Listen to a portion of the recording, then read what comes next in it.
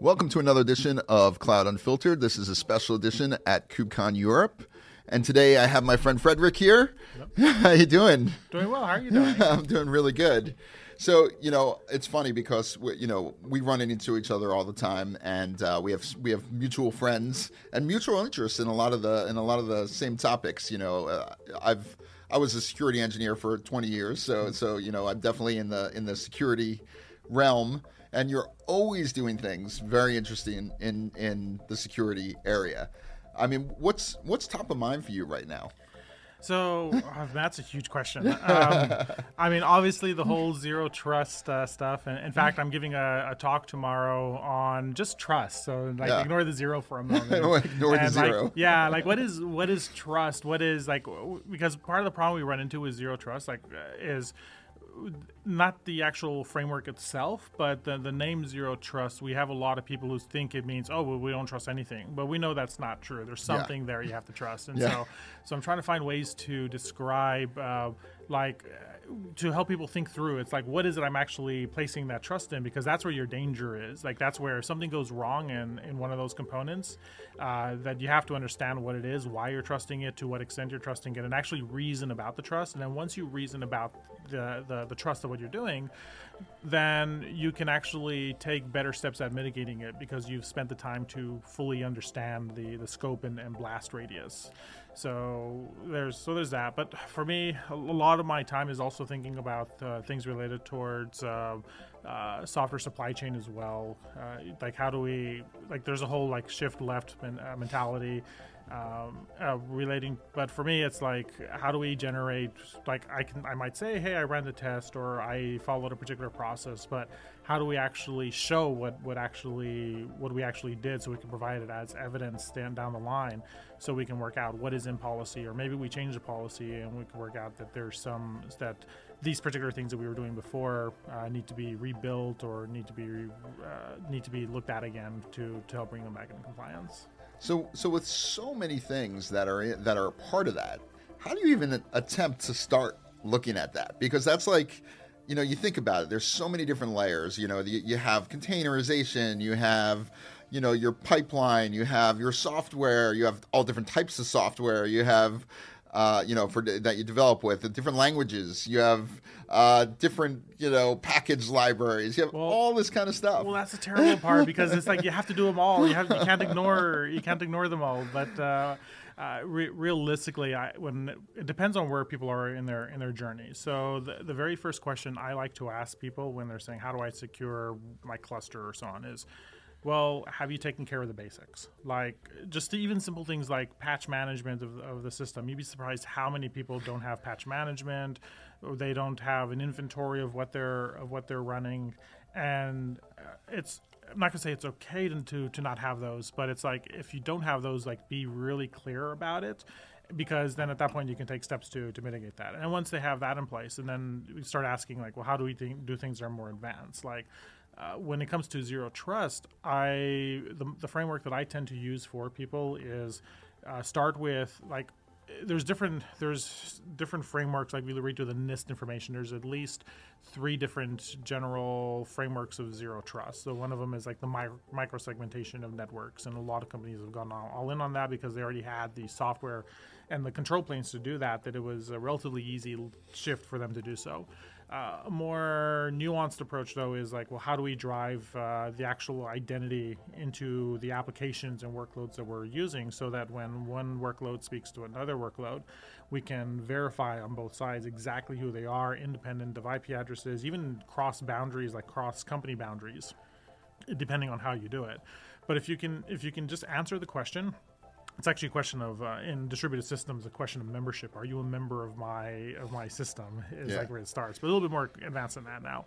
But if we can get to a point where we know, getting back to that inventory, if we know what is in your system, and we're able to then identify what should or should not, we can actually start to ask what policy should we put that actually bind against those, and then we can start asking questions: how do we automate the provisioning, deprovisioning, or observability of all of that, so that we can then work out, well, not only where are we, but where are we going. And all of that starts with like just getting the same way with user identities. Like we now assign a user identity to all users. If we can get a user identity in every workload that is unique and time specific, like that'll go a long way towards working out how to reduce those blast radiuses over time and to help us further secure the system.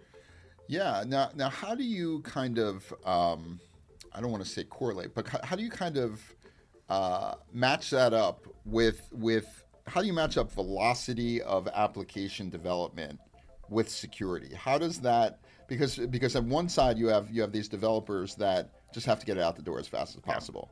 And at the other side, you have this need for security. But then if you create more policy, a lot of times that will inhibit some of the speed of development, or could if it's done in certain ways, So I got a good friend who shall remain unnamed, but I will take his example for that. Yeah. So when you think of security, like sure you can go fast. So it's like jumping on a motorbike without any gear and just like hammering it, and yeah, you'll get a long way. But what happens when something goes wrong? It's like it's not good.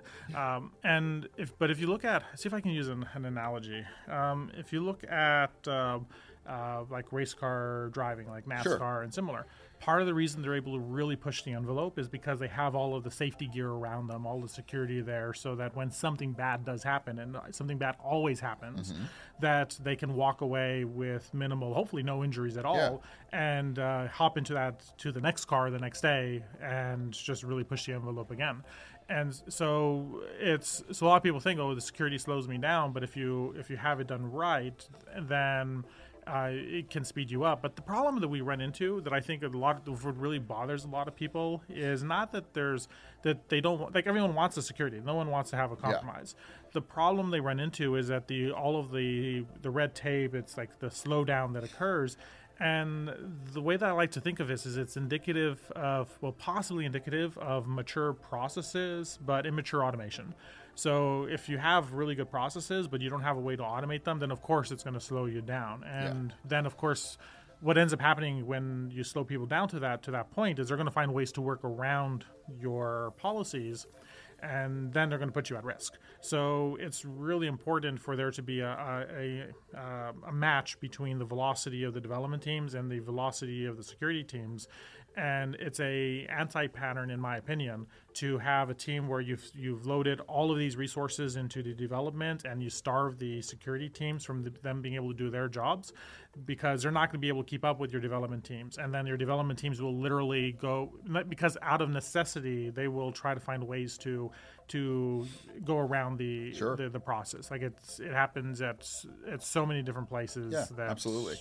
Yeah. So has security, where security lies, shifted? Like, who does what these days? Is it, because now that you're obviously shifting left, and that's, I hate these terms because they're so markety. I do too. It's like, let's call it what it is. It's like let's shift. It's like shift responsibility. Yes. It's like not my responsibility. It's just shifting for me to the right. So I'm gonna shift that way. Yeah. You shift it to me. I can't. I don't know, but like, whose job is it to implement the security process? Whose job is it to define the policy? Whose job is it, like, where do you see these things, first of all, in a perfect world, but where do you see it now, maybe, and in a perfect world? Okay, so that's a really great question.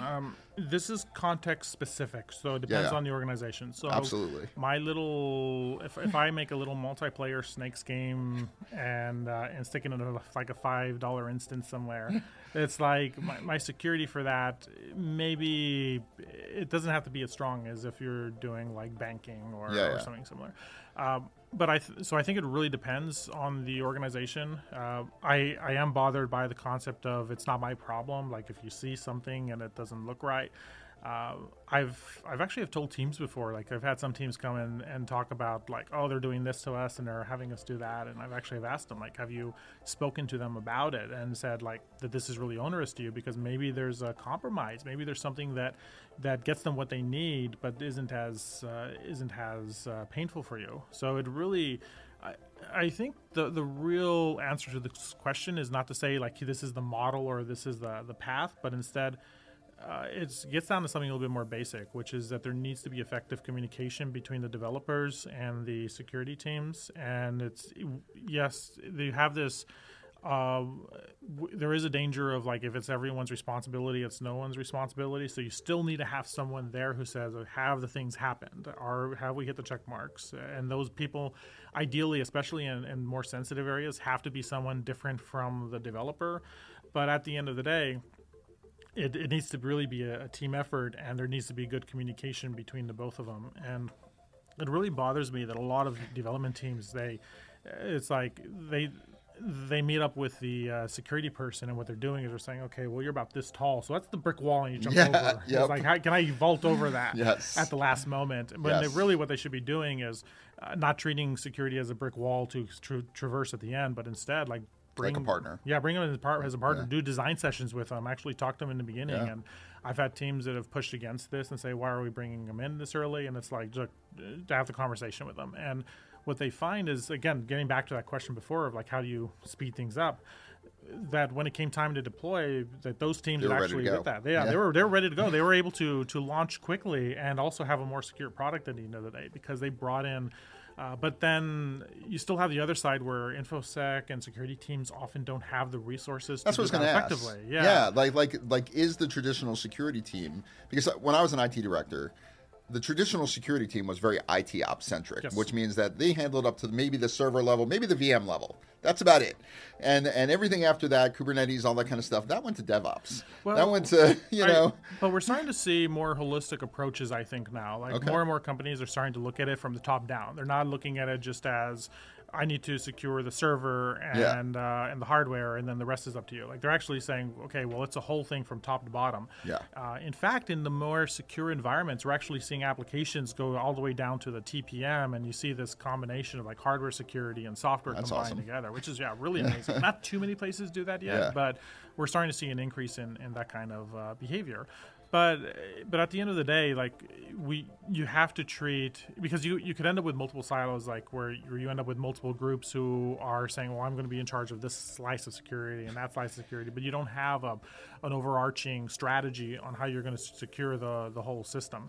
And that's incredibly problematic, because then like you end up with scenarios where you have some device or something that is running, and Team A says, oh, that's Team B's problem, and Team B says, oh, that's Team A's problem, and that system is never properly taken care of, and that becomes the entry point for your attackers. So it really comes down to effective communication, and like explicitly asking like who owns this, making sure you get that understanding. And once you get that in place, then it becomes delegation at that particular point. But not just delegation, it also becomes a feedback loop. You have to have that loop saying, here's what's working, here's what's not working, here's what's increasing our costs. Because at the end of the day, security is about economics, in a sense that how many resources is a particular group going to spend in order to compromise a particular system is not that we can fully predict that, but if you have a sense of like how sensitive the stuff you're doing is, then that'll give you into some insight. Again, like the advanced persistent threat is likely not going to spend all their time going after my snakes game if in that $5 instance again. But I'm going after that now. Well, no, please don't. I'm kind of shutting it down right after this. You got about but realistically, it's like you have to look at it from a cost perspective as well, because anytime you spend doing something is time you were not spending doing something else, and those feedback loops become very important, because if you're not having those conversations, you're very likely going to be wasting time in certain areas that it doesn't make sense to waste time, or miss entire areas just because you were unaware that there was even a problem there in the first place. Yeah, and being a network security consultant for a long time, what I've learned from consulting is that there's a big difference in what companies really care about. Companies care about risk, not security. And there's a big difference there. Oh, yeah. That is true. So it used to be, when I was doing security, there was Code Red and NIMDA and all this kind of stuff. And we would, I actually created a reverse hack on Nimda to use the same exploit and patch it. Okay. but So you were that person. yes. Okay. but companies would immediately be like, oh, we got this, now we got to do something. And there was like a really small window. Maybe you had like 30 days from the time of that hack until they forget about it. Yeah. And the next thing comes around, and so my question is our companies more concerned now, or is it still the same? And what are they really, what are they going to do with this? Yeah, that one, I don't know how to answer that properly. That's okay. a tough one, but I'll take a stab anyway. I think we're going to see a change over time, because we're starting to see some interesting things come out when, like, I use the U.S. government as an example. Yeah. Like, they released their cybersecurity strategy recently, and one of the things they were talking about was liability of companies who produce software. But they were very specific in how they worded it. And the sense that I got out of it, my interpretation, it was that if a company was able to demonstrate that they're following good practices, software development, life cycle, and so on, then the liability would be different than, let's say, that they were not doing the best practices and good things. And so I think that there's a whole thing there that we need that, and also I think even here in Europe, they're looking at it from a similar mindset. And so I think that there's things that are going to happen that'll cause companies to shift some of that mentality, because literally, like you mentioned, it's risk. Well, if part of the risk is an increased fine because of the liability, you'll very likely, not always, but you'll very likely see a shift there. Unless the fine's like $500 and they're like, if it's tiny, then it's just the cost of operation. Yeah. So at fear of upsetting people, it's like it actually does have to have some teeth for that particular approach to work. Absolutely. But also the market itself also does have some, because there's also reputational cost. Absolutely. And that's the biggest one, I think. I agree with that. And we actually see this with, like, even here at KubeCon, like, we're very careful. Like, we worked with all the keynote speakers and so on, because for us, it's like not just the reputation of the companies, but also the reputation of the conference. And so that reputation is really cross-cutting. It's not just like, are you secure? It's down to the point is like, do I even want to trust that like if you're not doing handling the basics, again, like the patch management is similar. Am I going to trust that you're actually dealing with my information properly in other areas, or that you're giving me the service in the quality that I want? And of course, it's still contextual, like video game versus something else. But at the end of the day, like the people do care about their information. They do care about the services and quality of things that they get. So I think there is a feedback mechanism there that companies are constantly trying to address. Yeah, and I think that because of, like, these big supply chain breaches and things like that, that's making people more cognizant of the fact. I mean, look at Log4j. I mean, that was huge. I mean, that was in hardware and software, and people thought it was just Java, but really people abstract that into C interfaces and other things, and so and that's actually a really good example, because we saw some really weird behavior from that, like. There was the person who maintains the curl library who started to receive messages from lawyers. I think it was lawyers who were sending him, like, can you please tell us what's like if you're affected by the Log4Shell vulnerability. And he posted that online saying, I'm like, we're like, stop sending me these messages. And like, and these are companies who had no relationship with them. And it's actually, again, talking about impedance matches. There's still a strong impedance match between a lot of companies that they don't understand open source, or I should say, not to say that there's bound to be somebody internally who has some good knowledge of it, but many of the decision makers or their legal counsel still need help with it. And that's actually a really interesting space, because one of the things that there's several companies here in KubeCon that I've had this conversation with, where they've gone through the process of helping their respective companies understand open source to set up programs for it, and there's a lot of interesting challenges that occur there, especially when they start talking with the lawyers. But the lawyers want to do the right thing for the company as well. So So it's about having a clear message so that they can understand what the implications are. And again, back to managing risk, because that's also their job as well. Yeah. And so I think that, but getting back to like the concept of trying to manage that risk, it's like it's more than just like security. It's like it's literally the whole package. It's also your culture. How do you treat your employees? How do you treat your contractors? Like it's the whole thing, and how people perceive the company from that perspective is going to be a combination of all these things, not just any one vector. Yeah, no, I totally agree. And to get back to supply chain a little bit, because I know you're involved in that, I think we had some interesting conversations about, like, it started out as like, a software bill of materials, or what they call SBOM, but now it's kind of evolved a little bit into, we need to attest. We need to figure out, how do we trust this stuff? Talk a little bit about how that is evolving in the landscape. So... Well, SBOMs have been around for a long time, but they're really starting to pick up.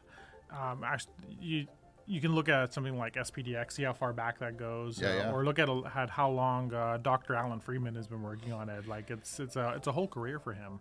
And when you look at something like the minimum elements that were pushed inside of the U.S. government, so. I got to work a little bit with Dr. Friedman and his teams on some of that particular area, and part of the idea was to produce something that was simple for companies to go through. So it's definitely not to the level that people want it to be, but if you start with something that's simple, it's like people can adhere to something that's minimal, and then my guess as to what's going to happen. Again, I don't know for sure because this is going to be dependent on a lot of factors. Sure. But my guess is that we're going to end up with an increase in these particular things over time. But even if it's not regulatory, we'll see an increase in demands from the companies themselves. Like end users will demand better quality SBOMs that are deeper and have more information. But the thing with it is that SBOMs only take care of one particular aspect, which is like what is the relationship between a package and a piece of software. It doesn't say very much about whether, like, if you have a CVE that you've linked to it, it doesn't say whether you're actually affected by that CVE. Yeah. So there's a new thing called VEX, VEX, that's designed to help answer that. So you could say, like, this CV came out and you're vulnerable, but you can then say, well, but we're not affected because of these reasons. And I think that things like that, as they start to catch on, will help with optimizing like where the security operation teams spend their time, because they, instead of chasing down every high-level CVE, they can work out that, hey, these, like, yes, we have to patch it, but that can be part of the normal patch rotation as opposed to this needs to be patched yesterday. Yeah. And let's see, what else? There's also here in the CNCF a project called In Toto, which is focusing on how do you attest the process. So, like, you could say a bill system went through, downloaded the source code from a given location, it built the system, it ran these tests, produced these artifacts, and capture information about the whole process of how it did it. So we're also looking at various pieces that are not just about the SBOM and what's linked into it, but also how something was built, and to be able to capture that information and preserve it and sign it so that it can then be validated in a future time, where, let's say, your policy shifts, or let's say you find there's a bug in a compiler that affects your applications. Like, just asking the question, which pieces of software were built with this compiler, is not an easy thing to answer. Yeah. And one of the things I always think of, though, is that when you have DevOps and you have a pipeline, right, people don't want to significantly alter that pipeline. Yes. And if it takes a significant amount of time to re-engineer this to have that process, they're out. Yes. So is it easy enough to add these things to your pipeline that it doesn't readjust that significantly? In my opinion, we're not there yet. Okay. Like, I think the best case scenario is going to be when we get to a turnkey solution, where things just work. But I don't think we're close to that yet. But there are things that are coming along that are going to help with that. So see if I can give one example. There's actually one that I'm personally involved with. There's a project called Witness, which is designed to basically wrap, like you run like Witness and then you run and the build inside of it, and it'll watch to see what the build is doing and produce metadata and package it up in Entoto, and then you can sign it and send it off. So there's things like that are starting to come along, and we're not the only ones that are that are producing various forms of attestations. Like you have all the stuff with like ChainGuard and the stuff that they're producing, and all the stuff with Sigstore that is helping to sign these types of data. So there's a whole ecosystem that's starting to come up, that's coming around, so that we can say we're building it on something solid, and then we're putting the things on top of it, so we can say that these are the attestations that we followed, that we did, and provide that as evidence, so that end users can then make a decision whether they want to trust that particular piece of software or not, and under what conditions. So we mentioned at the start of this that it comes down to effective communication between like the developers and security teams.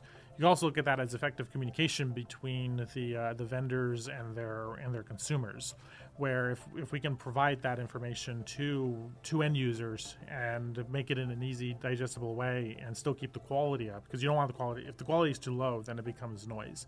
But if we can keep that quality up and provide them with those attestations, then what I believe is going to happen is that the companies will start to use that information to make decisions on when to run things, when to rebuild things, when to shut them down, or when a major vulnerability comes out, to work out like what their exposure is. Where it's like, are you exposed? Let's go ask every team in these large organizations as to whether they're exposed to this, like Log4Shell, which is actually what they did.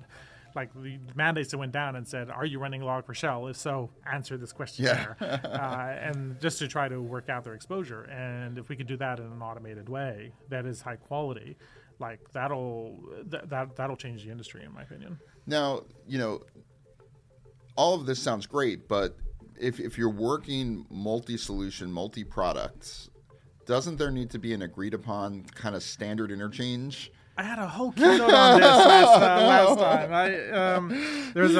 I completely agree with that, and that's so. If you look at things like Entoto, it's a standard, or it's a standard is the wrong word. It's a framework. It's a framework. It's a specification. Okay. It's a well-defined specification.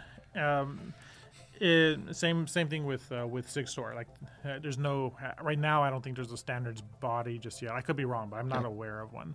And so, but in terms of specifications, like if you have a specification that everyone adheres to, it's the same with like if you want to take an extreme, look at HTTP. Like everyone's adhered to HTTP, then what does that allow us to do? Less extreme, but even more relevant is look at something like the OCI image format, like the fact that everyone is adhered to OCI within the cloud native space, or OpenAPI or Swagger or something like that. Yeah, or gRPC. It's like it gives something that people can bind against, and then get that collaboration to and from.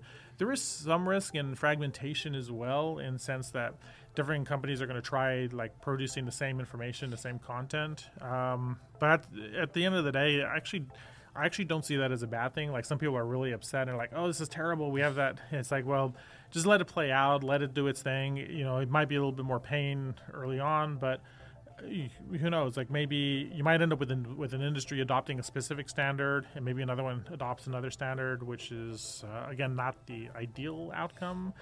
But at the same time, it's one that it's an outcome we can live with, that still gets the end goal of knowing what's running in our infrastructure. Yeah, it's like the early days of Wi-Fi when there was all that non-ratified Wi-Fi, and it was like, yeah, it's kind of compatible. We'll see what comes out. Yeah, like 802.11g draft. Yes, and draft. It's like, is there a draft on there? It's like, oh, no. We might do this. We might not.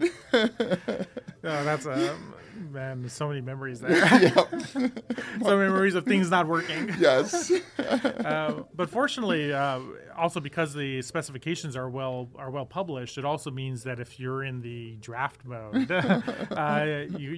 once a full version comes out, like you can actually write the converter from draft to non-draft, or with a converter from one specification to another. Usually, there's enough there that you can reason about it, or even set it up so you just natively consume both of them and normalize them into your system's model, which I think is going to be the real outcome. I think will be multiple specs and normalized databases that can do the linkage between them.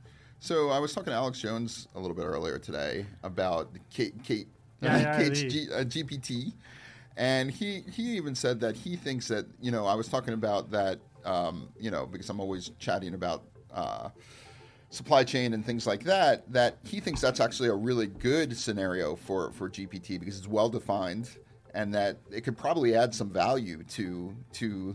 Well, he's not the only one who's thought of that. Yeah, I'm sure. Yeah, I'm sure. The whole GPT space is definitely so. There's a problem that GPT would be fantastic with, and so like if I give you a tar ball and I give you like the SHA 256 with that tar ball, and you run it and you match it, you know exactly what it is, and you know with pretty high certainty, like yes, there's that 0.000 whatever that it might be a collision, but like practically we haven't found one yet, and so absolutely. So you're pretty confident you can use that as an identity, and we've actually do that on a regular basis. But if you look at something like I have a specific kernel version, and it's the output of that, like it's the compiled version of it, and I send it over. It's like you don't necessarily know, like, well, what was configuration? What was the me building a kernel and you building a kernel can actually turn out into two very different pieces of software. Absolutely. And then when we ask the question, are these two pieces of software like what's similar or what's different, or maybe my software has different metadata than your software. You have to have what's called an entity resolution, where you determine that these two things are indeed the same thing, or they're similar, or they're different, and to what degree. And so I think that models like GPT and similar could be used to solve that where it's fuzzy. So like I have a CVE, what does the CVE apply to? And where like all the CPEs are like all over, it's like it's a mess there. And so I think they can definitely apply for that entity resolution of trying to work out like I have something that's like fuzzily looks like A. Should I actually map it to A or not, or should I map it as B? And solve that specific problem. It's going to be interesting. I mean, I think those worlds are converging, and either you're on it seems like there's no middle ground. You're either on one side of the fence that really wants this stuff, or one side of the fence that's like, I don't want this in my life at all.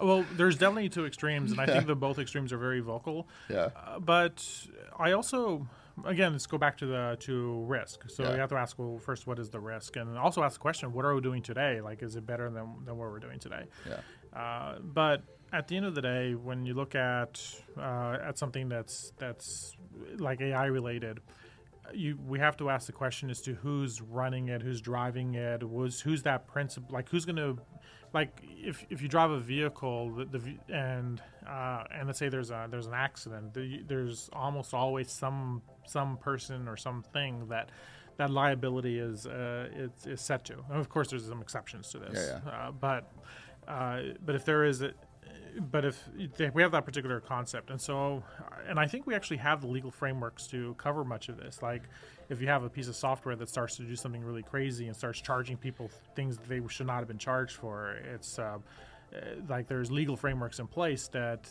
help remediate this issue.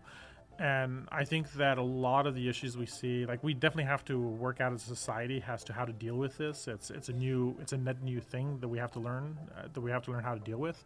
But I think that part of the answer is going to be looking back at, well, like when the internet came around, like we had to. I actually think the internet existing was much more disruptive to people's lives. I totally agree. And I think that trying to reason about it in that perspective, it's like how do we make sure that we don't overextend the frameworks, but at the same time, we do have a solid foundation that we can start with in terms of like this model is still an application. It's still running on behalf of somebody. Is it producing an outcome that based upon the levels of risk we're willing to accept? Yeah, so guardrails. You have to put guardrails. Exactly.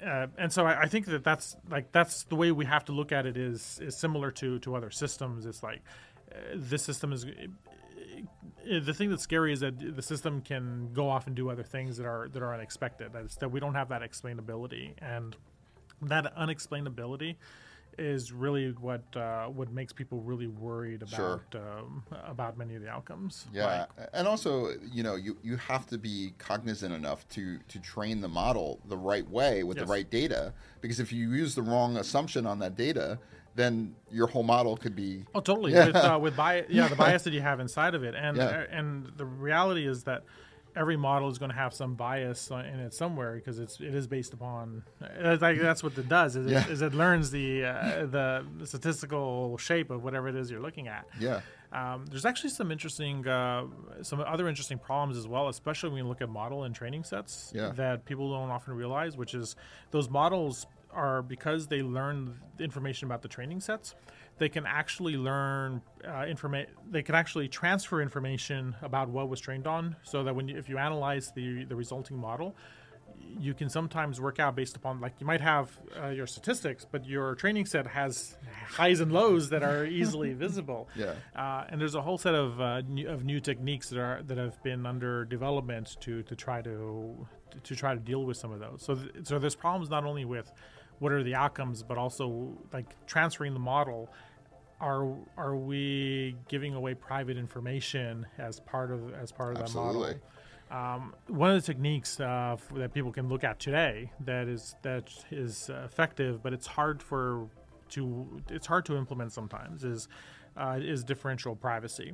A really good example of that is, like, we see this in polls sometimes. Like, let's say that you have a very sensitive question you want to ask, and so if you ask that sensitive question, you're going to get a skewed result because people don't want to admit to whatever it is. Of course.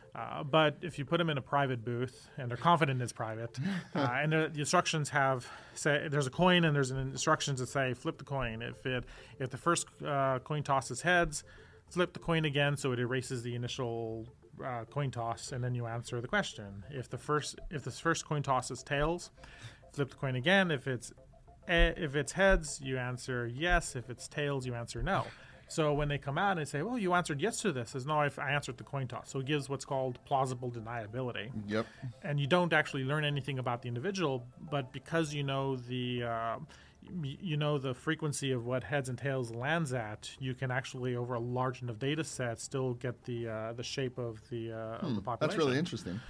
And so you can actually do this with AI models. You can add in noise at the start and the end that the noise itself is centered around zero, so the noise cancels itself out. And as long as you feed enough information into it and you don't pump too much noise into it, then you're able to preserve the privacy. You're not able to tell whether something came from the data set or from the noise, but still get the shape of the model that you're looking for. It's almost like salt in encryption or something like that. Yeah, there's definitely similarities there. Yeah, like something random you're tossing in to make it more difficult to attack. So there's definitely a correlation there. Yeah, that's interesting. I think, we're getting towards the end here, and I didn't even get to talk to you about like all the cool stuff you're doing at CNCF, so we'll have to have you back sometime. But this has been so interesting, that I just wanted to talk about this stuff because it's stuff that I'm really interested in, and I think my audience will be interested in. But so the last question I asked, since we are at KubeCon, is, you obviously see a lot. Is there anything that's really kind of caught your eye here, kind of like, oh, I didn't even think of that, or there's some kind of new technology or something that really has been interesting about? Oh, there's always something interesting that's out here. One of the things I like to do is, being a co-chair of the conference, is I like to walk around and just ask, like, what are you doing? What are you working on? Just to see what's going on. I think the thing that really strikes me as quite interesting is we're seeing a lot more attention to long-term sustainability of the community. Like today, we saw. If you haven't seen it, it'll be on YouTube by the time that you see this. She did a whole thing on community and spoke about how you have information that gets added like a glacier. And, oh, wow. But if as the glacier melts or as the information is lost as people turn over and they go on to do other things. We don't have an easy way to rebuild the glacier, or we don't have an easy way to rebuild the knowledge base. And so how do you sustain that? Yeah, exactly. and so so she has a whole thing on that's really worth watching. But I think that we're at a spot in Kubernetes right now, and not just Kubernetes, but also all of cloud native, where